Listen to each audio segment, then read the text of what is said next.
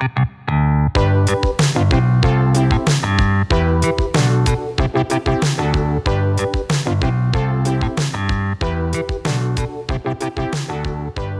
we are taking it all the way back to the Raiders of the Lost Ark. All things Indiana Jones, taking you all the way to the beginning, the comic book connections that helped form the vision for what George Lucas and Steven Spielberg would bring audiences worldwide in 1981, and the secret behind the Marvel adaptations, not just one, but two, the movie adaptation and the comic book series that saw its share of problems making its way to our hands. So today, it's all about Raiders of the Lost Ark on Robservations.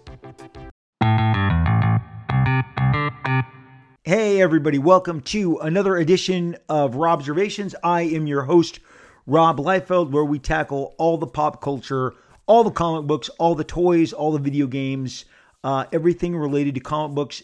This show started back in my youth in 1974, 1975. Episode 1 started a journey where I shared with you my walk alongside the world of comic books, how it affected me personally, how it affected me as my career, where I was launched as an artist, later a writer, then running a studio, a publisher. There is really no aspect of the comic book world that I haven't seen from one perspective or the other, working with printers, distributors, comic stores, talent. And I try and mix it all up in this crazy grab bag each and every week that we have here on Robservations. Today, this thing is summer themed because I love summer. I've always loved summer. Summer is my favorite. I don't understand people who like anything other than summer. So, I'm guilty. Guilty as charged. I'm a summer homer. But this concerns a particular summer, a product that launched, that took the world by storm. I know it took me by storm. This is our Raiders of the Lost Ark themed episode. The comic book origins behind Raiders of the Lost Ark. We're going to explore the comic book connections and origins of Raiders of the Lost Ark, the movie itself, and then the eventual licensed book that launched first at Marvel Comics before, like so many licenses launching all across different publishers over the vast decades. But I am going to ask you to journey with me to the weekend of June 12th, 1981, because that is the weekend that Raiders of the Lost Ark was premiered. And for me, I had seen the commercials. I saw that the character the actor that I knew as Han Solo was portraying this clearly throwback to action serials. And again, so I am in 1981.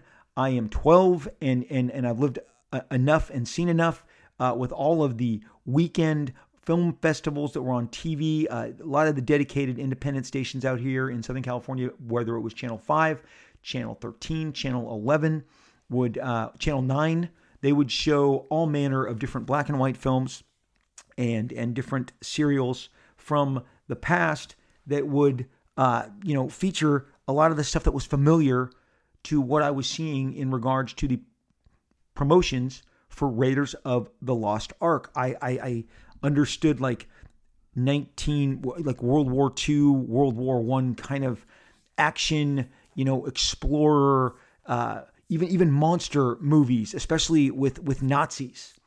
And I'm going to tell you right now, I'm just going to jump to the end. In one of my meetings with Steven Spielberg that I was fortunate to have, not a name drop, but when you hear it from the guy's own mouth, and I think I mentioned this on a previous podcast, because I had had two different movie properties that were optioned and put me in a relationship with Mr. Spielberg for several years. And early on, he said to me, Rob, want to know why Nazis make the best villains? Because everybody wants to punch a Nazi. Everybody wants to punch a Nazi.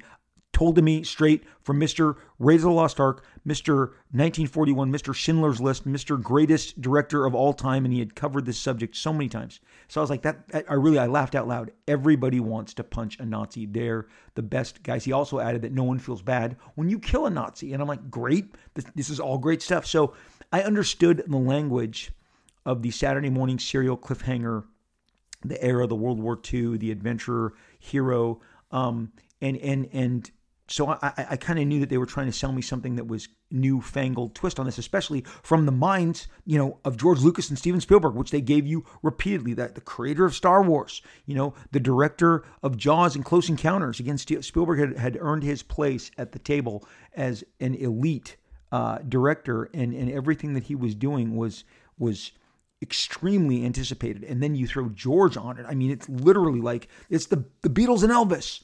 We're making an album together. That's what George Lucas and Steven Spielberg together in 1981 said to genre fans. And boy, it transferred. But that Saturday afternoon, our family's best friends, the Pledgers, were over at our house for a barbecue.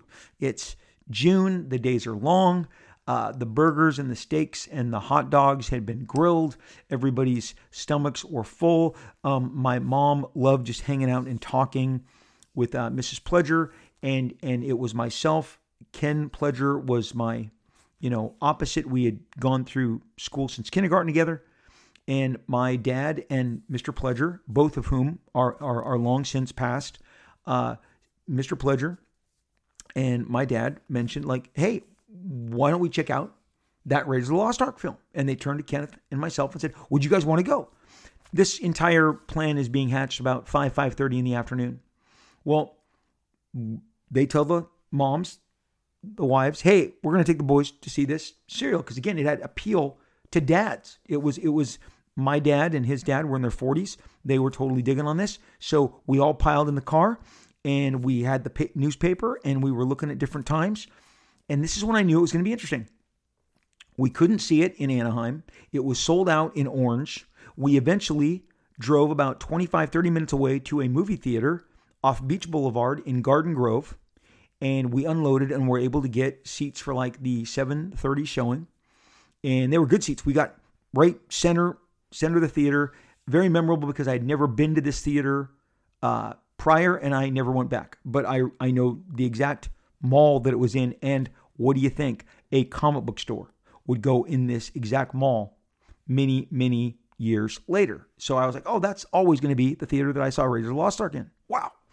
Well, so the movie starts, and we're blown away. We are absolutely 100% blown away. Watching just every single different cliffhanger, the quick pace. I have often said there are only a limited amount of what I believe is perfect films, and Raiders of the Lost Ark is in fact a perfect film. You know it, I know it. It is flawless. It is a flawless movie.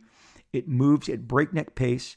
All of the thrills and chills are earned. The laughter is there to decompress and kind of help you to breathe in the middle of all of the, crazy tension.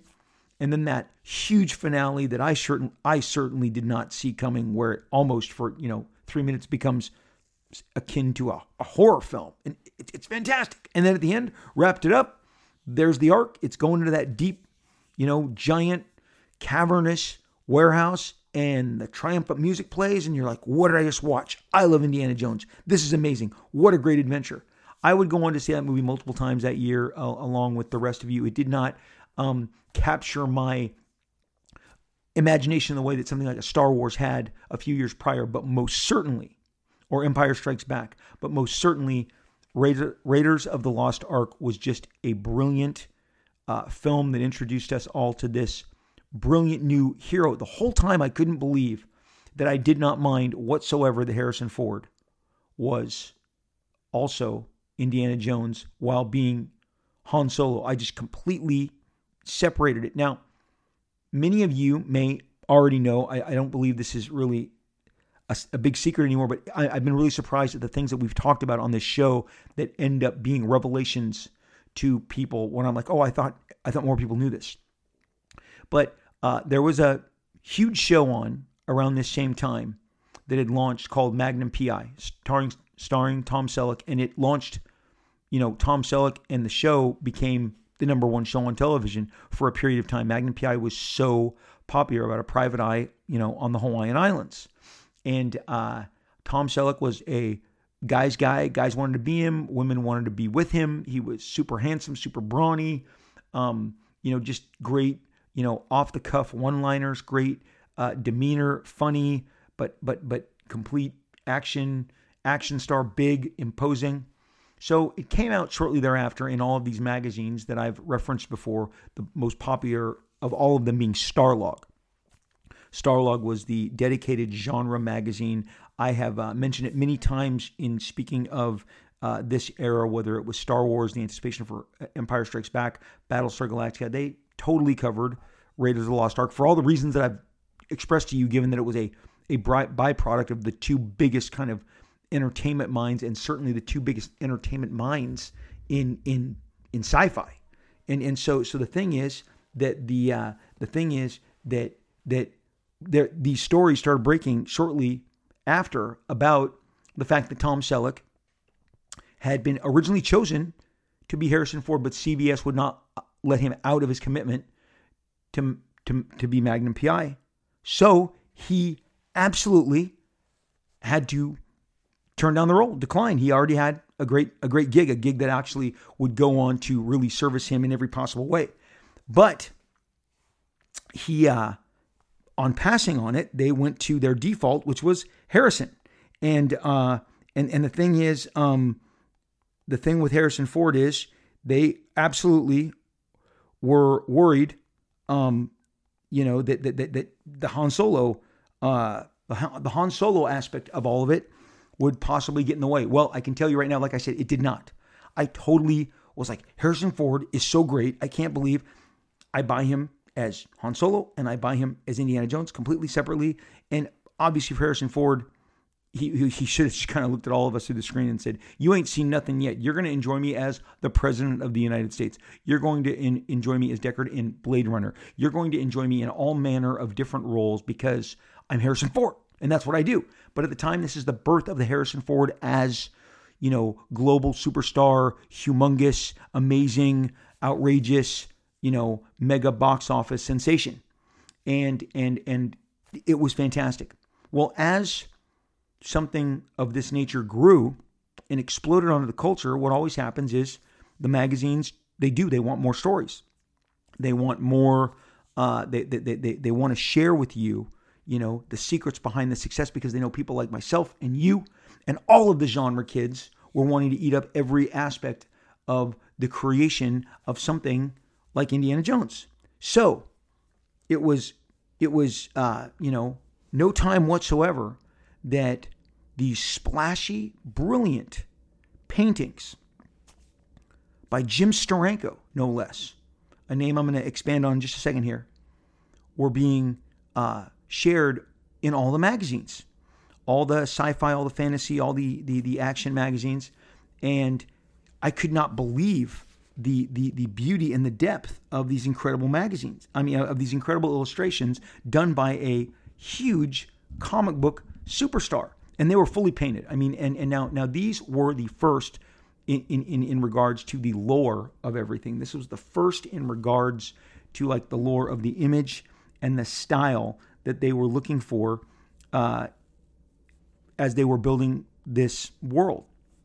And here's how the story goes. This is straight from one of the magazines, okay?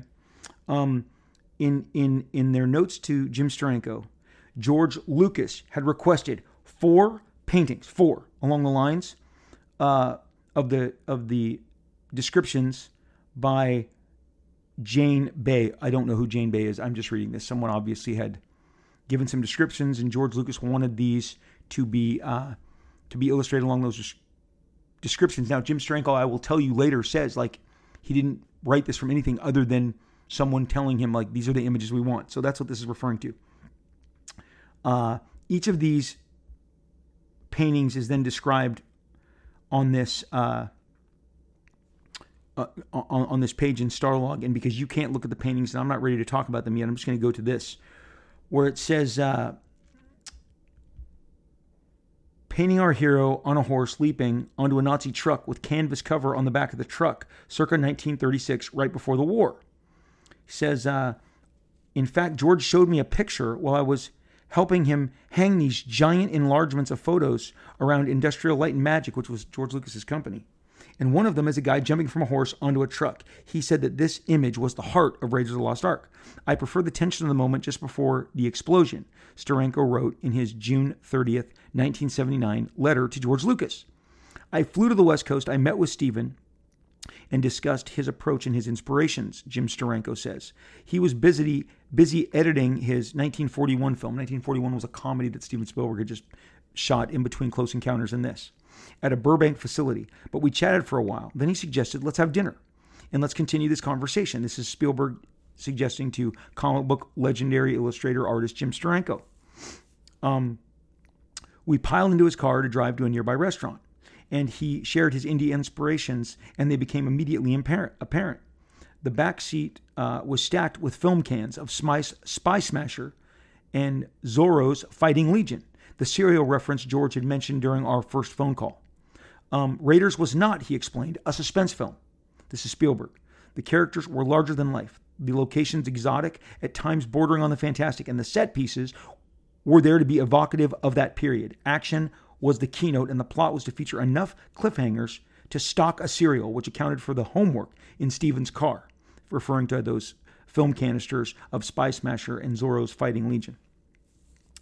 Steranko says, I never saw a script. All of the key scenes I painted were described in the conversations that I had with these guys. So I'm going to tell you now take you to a more detailed, following that up with a more detailed recollection of Jim Steranko and how he recounts this.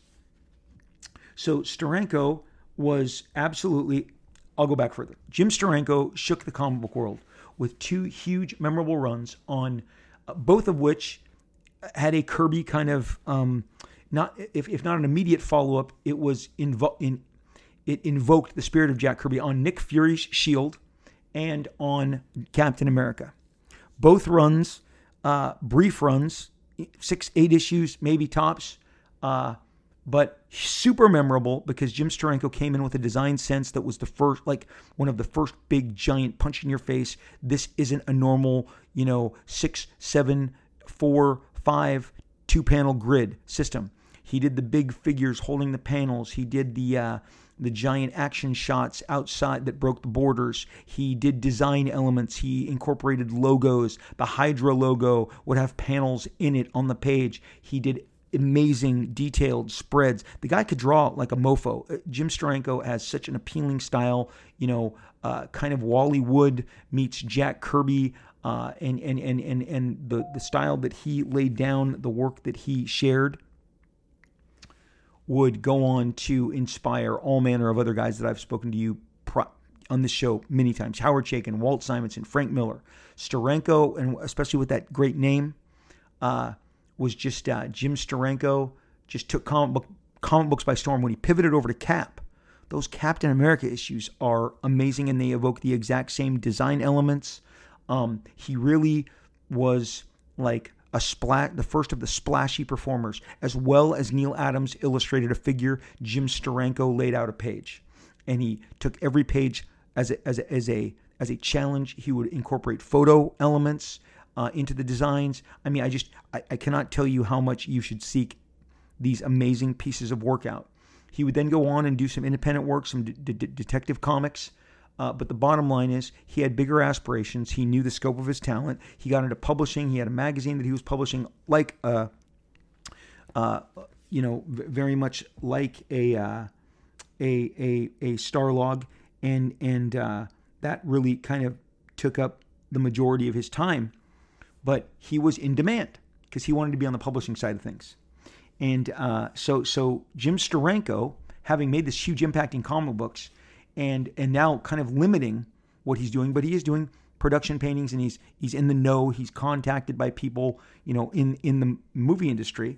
I mean, obviously high up to be sought out by both Lucas and Spielberg post Jaws, Close Encounters, and Star Wars. They asked him, help us create this Indiana Jones serial hero.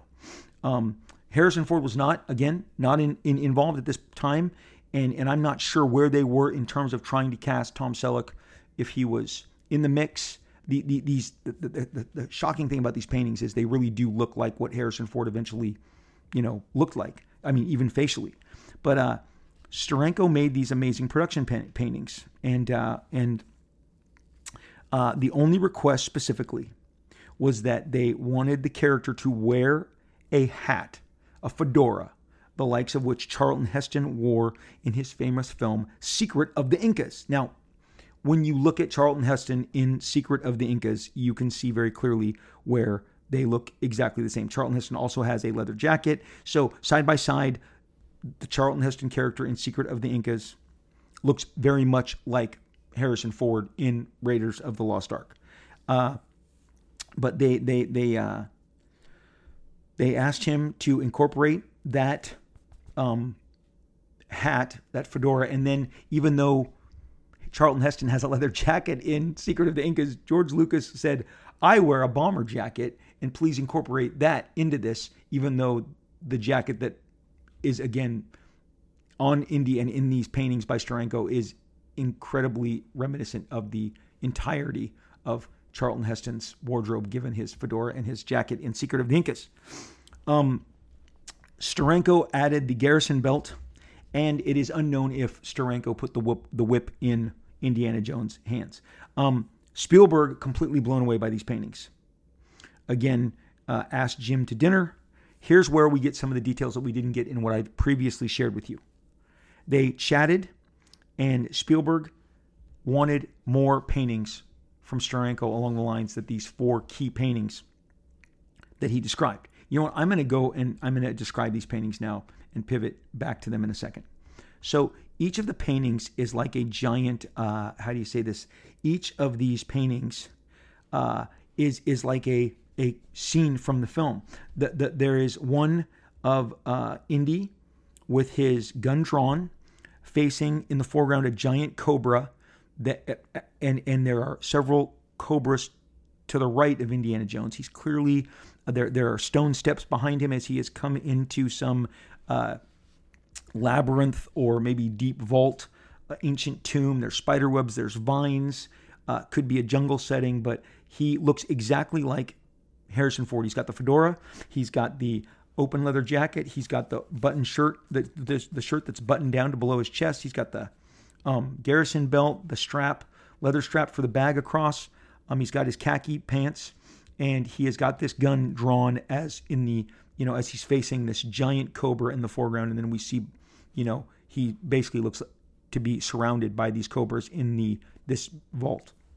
The second painting is exactly almost like they froze a frame from when Indy is fighting the Nazi pilot as he attempts to escape where the Nazi pilot eventually gets chopped up by the rotor blades of the jet, and he is just smacking him. It's a full-on extension arm. He's swinging full-on, just like cracking this Nazi pilot back, who is, reeling from the shot, and they are below the wing of the plane, and you see the rotor blades, you see the wheels, and it does appear that the plane is in motion. I mean, these paintings, you cannot underestimate how brilliant they are. My favorite of all the paintings, moving to painting number 3, is a very much a widescreen shot.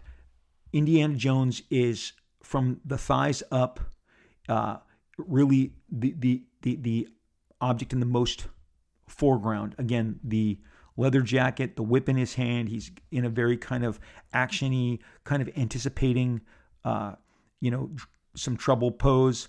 His arms are kind of slightly, flayed out, and he's chewing on what looks like a cigar or a cigarette, but he's got his fedora. The shadow of the fedora is cast across his face. Got a very, strong jawline. Looks so much like Harrison Ford. The jacket is beautifully rendered. I mean, Steranko went in there with all the different shines and the folds. He's got his Garrison belt, the khakis, and behind him is a Jeep, and there's all and tanks are rumbling up the sand dunes. This is all in the sand dunes. I forgot to say this is all out in the middle of the desert in the sand dunes, and there are different. It looks like Middle Eastern, like Lawrence of Arabia guys riding on camels, and then a couple of them are unloading a Jeep. It looks like they've seized a Jeep and are taking some crates off the Jeep, but way in the background there are some tanks rumbling across the sand tundra. It is an amazing, it is just the most beautiful painting. Finally is Indy jumping towards the truck, exactly the scene that you see. There's a tilted angle. The truck is coming up from the bottom right through the left. Indy is on the horse on the far left, lunging right, about to jump into the truck. There's like smoke, and like you can see like some wreckage down below. Like Indy's already caused some commotion and some carnage along the way. And again, this is again below them is the sand dune. So this is again right after that sequence where Indy tracks down and jumps onto the Nazi caravan of trucks. So these 4 paintings are like snapshots from the movie. I'm sure like they became legendary and like, we need these. Everyone who does movies, we want you to do something like this. I mean, because why wouldn't you? It's really impressive. These are so staggeringly beautifully illustrated. They have great drawing, great painting technique, and apparently, what happened along the way and why I pivoted back to the paintings is you need to know how great these illustrations are before I share with you the extent with which you hear that Spielberg then says, I'd like more paintings from you. And Jim's like, well, what are you looking for? And this is, again, Jim Steranko recounting his meeting with Steven Spielberg. Spielberg says, how long did it take for you to do these 4 paintings? Jim said, I did the 4 paintings in 4 days. And Spielberg said, well, I'd like some more. Jim said, how many more? He goes, I would like 30 more. Jim Steranko says to Steven Spielberg, well, how soon do you want those 30 paintings? And Spielberg says, I'd like them in 30 days. So he's looking, you did 4 and 4? Let's keep that going. Jim said, that would take me straight through Christmas. And he says to Steven, 4 in 4 days is one thing, but 30 in 30 is something entirely different. And Spielberg said, well, you could take till New Year's. You could even take till New Year's. So he's adding on a week. And Jim said, thanks, but no thanks. He opted out and left behind these 4 iconic paintings. And, that was his legacy. And if you see the movie, you'll see just how impactful these matte paintings, these paintings are to the Raiders comic book styled, action and cinematic brilliance that we received, in the same way that Ralph McQuarrie and all of the amazing art that we saw that defined Star Wars on the board before it was filmed. I mean, those McQuarrie illustrations, there were so many of them, they filled books. Again, you've got four Jim Steranko drawings, paintings that are as good as anything McQuarrie did. And of course, Steven wanted more. So here's an interesting aspect in a thread on this. One of the other storyboard guys, a gentleman named Paul Power, who I've known for 30 years. He has made his career doing storyboards for literally all manner of production, TV and film across, the spectrum. He's a guy who some of my friends have gone to work with. I mean, Paul Power has booked job after job after job. He said Paul Power makes a mention like Steranko could have named whatever price he wanted to do those production paintings. I wish that I would have known him during that gig. I would have called him up and said, Jimmy, do this and get rich quick. And he's laughing, but I do believe that the anticipation for more, we can sit in a what if world. I'm not proposing this. This is Paul Power, a guy who does this for a living, and he realizes once you've got the director whining and dining you, begging you for more. Yes, who knows the lengths that Jim Steranko could have gone, but Jim, I think, felt like I gave you these 4. Maybe the rest aren't going to be of the same quality, especially feeling that pressure. He opted out. Other guys weighed in and said that people such as Dave Stevens, who went on to do The Rocketeer, did some storyboard work following this on Raiders of the Lost Ark, and it's really great to see how all the guys contributed to other names that they knew in the comic book world. Doug Wildley, who is famous for Johnny Quest, which I'm sure you've heard of. Johnny Quest was a big deal in the 60s and the 70s. They're still trying to make a live action version of that. Johnny Quest has many of the same applications, kind of serial action that Raiders does. It just has a little bit of more of a sci-fi twist. Doug Wildley apparently was called in to work on the film. And the story goes, as recounted here, that because George Lucas and Spielberg were both huge Jonny Quest fans, they thought this would be great. Doug Wildley could contribute storyboards and art for us. But Doug lit up a cigarette and started smoking in between them. And they said, no, you can't smoke in here. There's no smoking allowed on this job. And he apparently got angry and stormed out. But before he did recommend Dave Stevens of Rocketeer fame. Now, Dave Stevens did actually do plenty of work on Star Wars. Dave actually did finishes on the Star Wars adaptation that Marvel did in the last issues 5 and 6. He helped out with Rick Hoberg and Howard Chaykin when the deadlines got tight. And then immediately after, because I just was like, wow, who's this Dave Stevens guy? Because there was a daily Star Wars newspaper strip that started about a year after Star Wars. They sold the syndicated rights, and the LA Times was one of the papers. I'm sure the New York Times, I'm sure many of you got it as well. A artist who had done Tarzan for years and years, Russ Manning, got the job and started doing, there was a daily serial that told you one story, and then the Sunday serial told you a different, because Sunday was in color. The reason I'm telling you about Star Wars, again, because Star Wars and indie, it all crosses over because it's all got the George Lucas in the middle of it. Russ Manning, towards the end of his second story arc, which included glimpses of Boba Fett, the art and especially X-Wing pilots and a little more complicated subject matter than they had been drawing up until that point, it started looking completely different in the rendering, and Dave Stevens' name was on the strip, and I'm like, who's this guy, Dave Stevens? This guy can draw like he's amazing. So Dave Stevens was definitely on everyone's radar. Dave Stevens has passed away many years back, but The Rocketeer was only one of his, but it is the chief kind of achievement of his career. Another, amazing serialized action adventure story in the vein of Indiana Jones. So Dave Stevens has a comic book, tether connection to Raiders prior to, the Raiders comic book coming out. All this comic book talent, Jim Steranko, Dave Stevens, Doug Wildley, were all behind the scenes helping to form this amazing serial that we got. But when are we getting a Raiders of the Lost Ark comic book, right? Because right after the movie, I went and saw at the newsstand that there was a beautifully painted Raiders of the Lost Ark Marvel Super Special adaptation. And I had to have it. I absolutely had to have it. It had this beautiful Howard Chaykin, who I have spoken of many times here. Howard Chaykin, the last time you heard me talk about him was how he should already be in the Hall of Fame. He did the Star Wars adaptation. He did American Flag. He did Dominic Fortune. He's just ridiculously, wildly accomplished. And he did a dedicated, complete, no line art, just a painting for the Marvel Comics Super Special that was the comic book adaptation of Raiders of the Lost Ark. And it jumped off the page like, wow. This guy obviously, again, knew something about working with Lucasfilm because he did the first 6 Star Wars.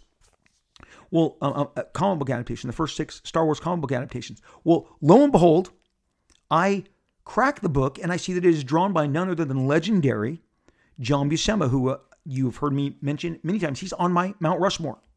It's Jack Kirby, it's Steve Ditko, it's John Buscema, it's Neil Adams. I did an entire dedicated podcast to my Mount Rushmore of comic book artists, and John is on it. John did, along with Klaus Janson, finishing, and you've heard me say he's one of the best finishers, inkers, a complete artist in his own right. They did the adaptation, but as I flipped through it, I'm going to be honest, I was a little underwhelmed, especially coming to this after seeing the movie. It seemed like John did a very basic storyboard application. It was very much not in the vein of how he had illustrated the greatest issues of Fantastic Four, of Avengers, of Conan, that I had seen him do in the past. It was, I would say, a very restrained John Buscema. And for the life of me, I can't tell you why I wasn't there, but this was also in a period of his life where John was very famous for doing just rough breakdowns and giving them to a finisher who, John's rough breakdowns had everything you ever possibly needed in terms of figure information, the weight of the figure, the shadows, certainly the action, the storytelling. He is one of, not the best that ever did it. That's why he's on my Mount Rushmore. His accomplishments are staggering. Behind Kirby, I think he's the most prolific comic artist that ever was.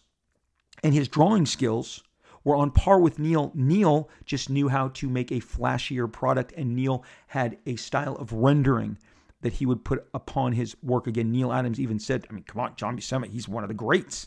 Like, when anything you got from John Buscema, you knew all you had to do was add to it, because he had already given you so much of the basic information to make everything work. Well, this Raiders of the Lost Ark adaptation, I'm going to tell you, it was low on the wow factor, especially in comparison to the wow factor of the film. I'm going to come back to this. It was a nice adaptation. Did I buy it? I did. That cover alone was going to get that money, and I wanted to have this adaptation. Marvel then, as they were, prone to do, they split it up into multiple different issues and made it a 3-issue miniseries adapted monthly following this magazine adaptation. But here's where things get interesting, because Marvel eventually, absolutely, wanted to make a comic book of Indiana Jones and the Raiders of the Lost Ark franchise. Because come on, they had success with this, and lo and behold, within 1 year, in 1982, I am holding right here next to me John Byrne of X-Men, of Fantastic Four, of Avengers, of the most celebrated kind of comic book runs in my history. He is my favorite comic book artist of all time. Except, well, then how can he not be on the Mount Rushmore? Because the Mount Rushmore, you got to have something more. He is one of the greatest of my, had one of the greatest 8-year careers. And again, of course he did the Indiana Jones. And I'm going to tell you how he got there and why he's so important that this got adapted in the first place. But John is right there. If there was 5 heads, John would be my 5th head. I just can't put him ahead of Jack Kirby, Neil Adams, John Buscema, and Steve Ditko. Their accomplishments are so wow. But here's the deal.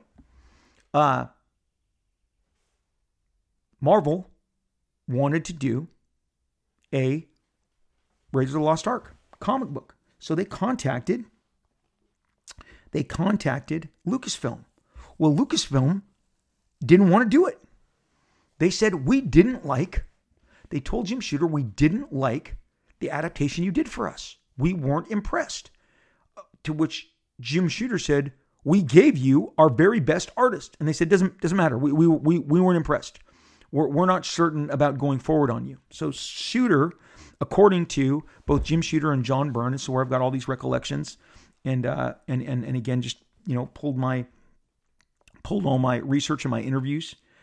Jim Shooter is quoted as saying that he himself did not want to do an Indiana Jones book, but the editor Jim Salicrup, who would go on to be, for instance, the editor of Spider-Man, while Todd McFarlane, Eric Larson did their amazing run. Jim is a hugely accomplished guy, and he was the X-Men editor along with John Byrne when John Byrne was doing his formative X-Men work.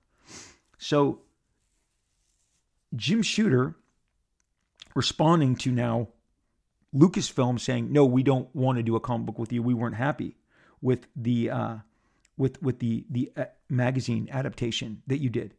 Well, he goes to Lucasfilm and says, we'll give you our most popular penciler that we have. And John Byrne had done a one-sheet, an example of Raiders of the Lost Ark, and Jim Salicrup and Jim Shooter showed it to Lucasfilm and said, this guy, he's does Fantastic Four, he does X-Men. Look, John's work has this amazing appeal. And it is a little more candy-coated, a little more fun to look at maybe than John Buscema, who despite being so fundamentally sound, maybe didn't have all the bells and whistles, especially at that age. He's probably 30 years older than John Byrne at this point. So no wonder maybe there wasn't essentially a pop. And given what John says here, that may also play a factor into why the Raiders of the Lost Ark adaptation that John Buscema did seemed so restrained and maybe a little just a little quiet. But John says that after agreeing, because they agreed, okay, we'll do this. We like John Byrne. We'll give this a shot. So they've made their argument. Lucasfilm says they're going to do it. So John Byrne, and now I'm going to quote, here's the second hurdle, he said it, which is why, because John Byrne famously launches the Indiana Jones comic in 1982. He does 2 issues and he's gone. He says, here's the second hurdle. First hurdle was that, they didn't want to do it in the first place. But he loved Raiders of the Lost Ark. John was, when he was asked, would you do it? He jumped at the chance because he loved the film so much. The second hurdle, he said, was that, because there's 3 hurdles. Jim Shooter said, hey, I don't want this to be a cliffhanger, episode book. I want it, self-contained issue. John Byrne says Jim Shooter was in his everything has to be resolved in one issue mode. And he said to Jim Shooter, so I can do cliffhangers, but they have to be resolved that issue? Come on. So Shooter then relented and said, all right, I'll let you do like 2-part stories. And John Byrne said, great. But this was just the beginning of the trouble, because the 3rd hurdle is the liaison at Lucasfilm. John Byrne describes a woman who clearly understood, this is his words, who understood nothing about how comics were produced and who had no inclination to learn. It went like this. I, John Byrne, wrote the plot. I submitted it to Lucasfilm for approval. They approved it. Based on that approval, I drew the pictures. I then submitted for approval the drawn version of my story. Then I wrote the script, the dialogue, and I sent that in. So story approved, he draws the story. Then he puts the final script on top, goes to the scripter function. Then they turn it in, and she said, hey, I have a bunch of changes I need to make to the story. Marvel then responds, per John, no, you can't do that. That was 2 steps back. 2 steps back is when you were supposed to step in and do that. She said, no, I need changes to the plot. He said the first issue was nearly complete. And she decided, this is the Lucasfilm licensor, that she liked the plot that he had submitted months earlier for what would be eventually the 3rd issue of the book. He said they successfully, after a period of time, talked her out of this, explaining production, deadlines, solicitation. He said, John Byrne says, after 2 issues of this insanity, I gave up the ghost. There was no way to work if each step could be overturned by someone who did not understand the process of doing comic books. This did not change after I left. I was later told by Marvel that when they did the adaptation of the 2nd movie, as the book was set to go to the printers, Lucasfilm called up and said, we'd like a different penciler for this job. So this is, from my experience, Rob Liefeld in publishing, as I led with today, I have done licensed products. I have done Battlestar Galactica. I was asked by J.J. Abrams himself. That's a story I haven't gotten to yet, but I'll allude to some of it here. J.J. Abrams called me in 2003. He was a fan of my work specifically. I stepped out of the Chinese restaurant to take it. He wanted me to do a comic book adaptation of Alias. I eventually got Andy Park, who you all know as the head of Marvel, visual development, and who has done so many key. Just Andy Park is like Marvel comic book art of the films, and so much of what's in the MCU is you see and enjoy because he gave it to you, and he has a comic book background because I gave Andy Park his first work in comics. Yes, I gave Andy Park his first work in comics. There's also a dedicated episode of this about all the guys in Extreme Studios and how they all went on to great success in television, animation, and film. And it was just a pleasure along the way to have interacted with each and every one of them. But Andy Park painted the Alias adaptation. There is a reason you did not see that. The situation that John is describing here is akin to what we ran into on the Alias adaptation. But I can go even one step further and tell you that I was hired in 1996 because I was doing a deal with Tom Cruise. You've heard me mention several times that I was developing a movie. It was called The Mark with Tom Cruise. There's a dedicated podcast episode on that. It was a really fun time, really fun adventure. And Paramount, per Tom Cruise request, asked for me to be involved in the Mission Impossible comic book adaptation. The exact same situation that John Byrne is describing here happened there. I then handed it completely off to Marvel because I can't be changing things that are agreed upon time and again. And this isn't Tom. This is licensing people in Mission Impossible. True story. There is a version of Mission Impossible that got pulped. Very few people know about it, but there were pages in it that Tom, when he saw it, they actually printed the book. It got so far as to print. This book was in print. I have copies. I have 5 copies. I gave one to one member of my family. I have kept the other 4. They were not allowed to leave the printer. They got pulped. Okay? They were not allowed. Pulp means destroyed. The changes were then made on 2 pages, which were then slotted into the film, and they reprinted the entire Mission Impossible adaptation that shipped to stores that you got. I did the cover on that. The cover was actually the easiest part of doing that job. What John Byrne is describing here is insane, but it is par for the course with these licensing companies who it kind of shows you how they view the comic book process, and the comic book talent were just not that important to them. And it's a shame they don't view us in any way, shape, or form in the same way that they view the director of a film, even though so much of what we do is like directing films.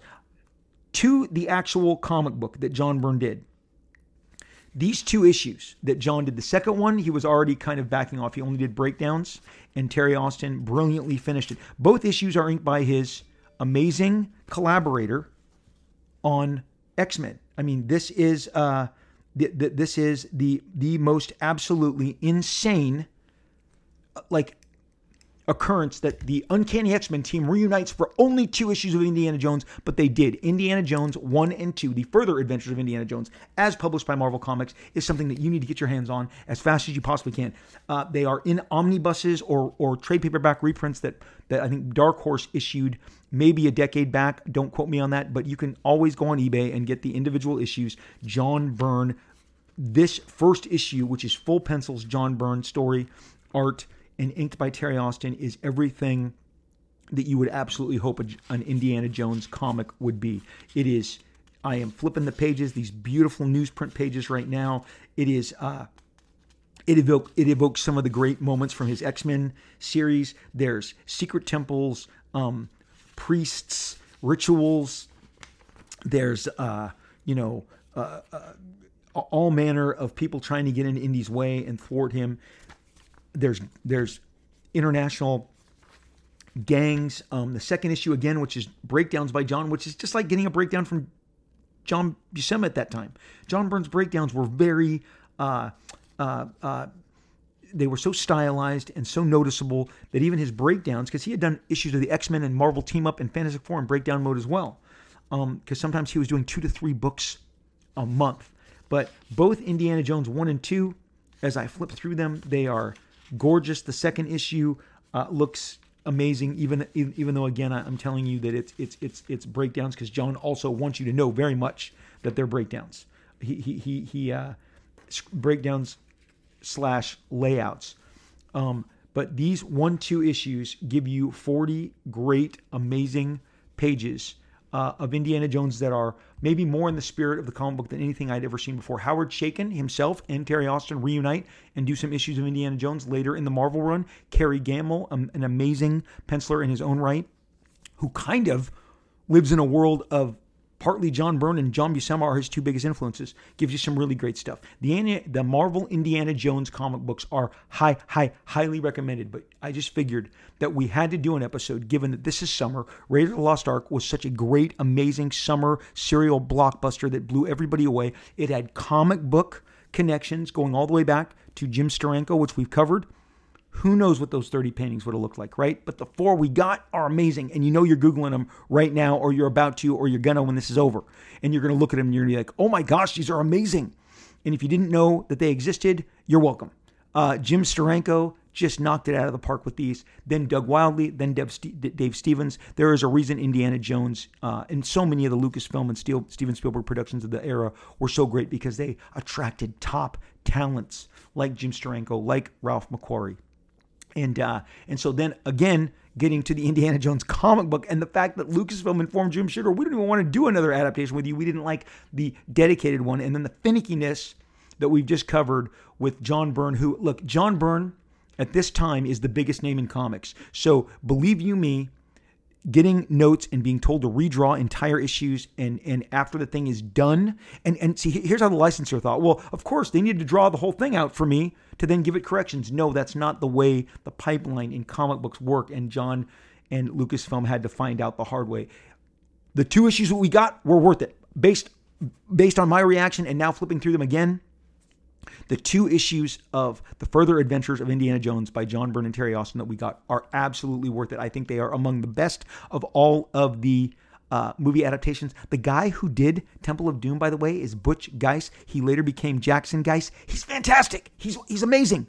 He does tremendous work, and those are also worth checking out. But that's a different podcast completely. So there you have it. You have the comic book connections, the comic book DNA that was in the Raiders of the Lost Ark, Indiana Jones, and contributed to what was one of the, if not the best cinematic experiences of all space and time.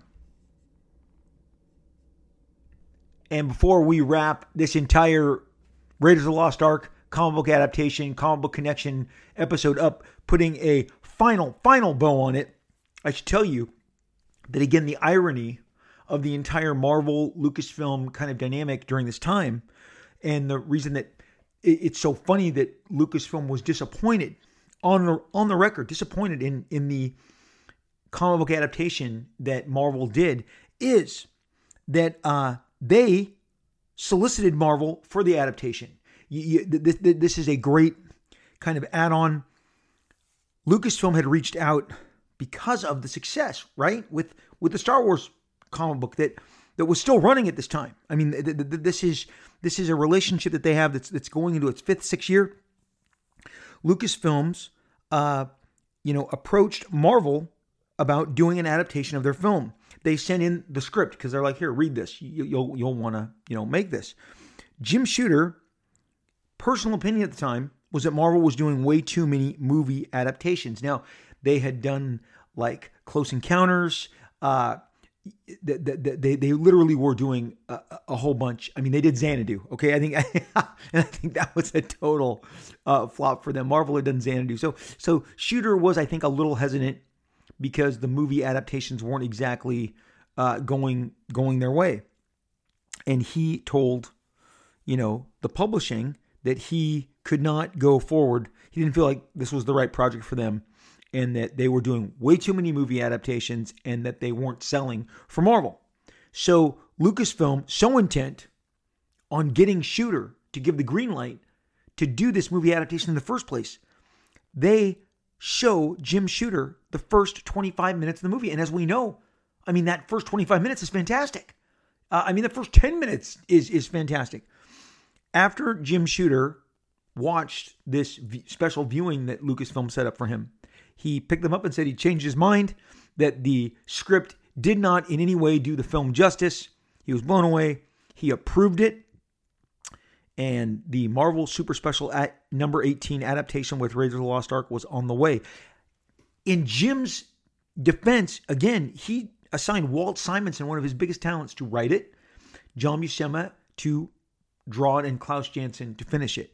And as I've said, again, looking here at the pages, the book is very, very distant. Everything is shot from a distance. Even the close-ups don't feel like committed close-ups. Again, I think John Buscema took it as a story, kind of a storyboard approach to it. Just did polished storyboards, which for anyone else is great. But when Marvel had hit it out of the park with something like a Star Wars, that's what everyone's going to judge this again, because that Howard Chaykin Star Wars adaptation and The Empire Strikes Back that they had just done, with Al Williamson, he came in and did one of the greatest comic book adaptations of all time. So Marvel does this. Shooter puts his top talent, and by top talent, he tells Lucasfilm, this is our top paid guy, okay? And John Byrne recalls this very clearly because he said that at the time, the only guy that was getting paid as much as John Byrne, according to his boss, editor-in-chief Jim Shooter, was John Buscema. So whatever reason, Lucasfilm, being irked at the adaptation and expressing that they didn't like it, did not want to do a further adaptation with them. So now, when Jim Salicrup goes to Jim Shooter and says, "Hey, I want to do this," again, the shoe is on the other foot, and Jim Shooter is now in the position of trying to woo Lucasfilm. And again, John Byrne was the big kind of the big shiny object that he tried to woo them with, the item that he pointed to and said, "This is our most popular guy. Come on. He's the most popular guy in comics, and he will draw your comics." So anyway, they went on and did it. But again, John Byrne had a terrible experience, as I outlined to you earlier on this podcast. And, bottom line, the Indiana Jones license went a really nice run for Marvel and for Lucasfilm. And again, these books have been collected. Dark Horse did them, so you can definitely pick them up, or you can go to eBay, as I mentioned. But just wanted to circle back and give you the full extent of why the irony between Lucasfilm and Marvel is so interesting, because Shooter, not wanting to do it, had to be wooed by being showed, a hush, 25 minutes of the film to say, come on, give us this. That is how desirable comic book adaptations were back in the day. I don't know if Marvel did Krull or Dragon Slayer. Yeah, they did that at the same time. Again, Marvel was not really having they were not having the same level of success with Star Wars. And I will put a plug in for, you should go back. It's an early episode, either episodes 1, 2, 3, 4. I think it's called License to Thrill. It's about how the Star Wars license saved Marvel, put them from the red all the way into the black, and that money went on to finance all this great talent. Simonson, John Byrne, Frank Miller, and give us a decade of some of the best comics ever. So there you go. Now we can consider the bow officially wrapped on this comic book connection, comic book inspired Raiders of the Lost Ark kind of secret origin episode. And check out those Steranko paintings. Get these John Byrne comics. Look at all the different instances. Definitely worth checking out anything if you haven't on Johnny Quest to see, again, why George Lucas and Steven Spielberg were fans of Doug Wildley's in the first place. You guys know that at the end of every episode, we read your reviews, the reviews that you guys are so generous and so careful and so kind to leave with us. And I am so touched every time that you guys leave a review for us.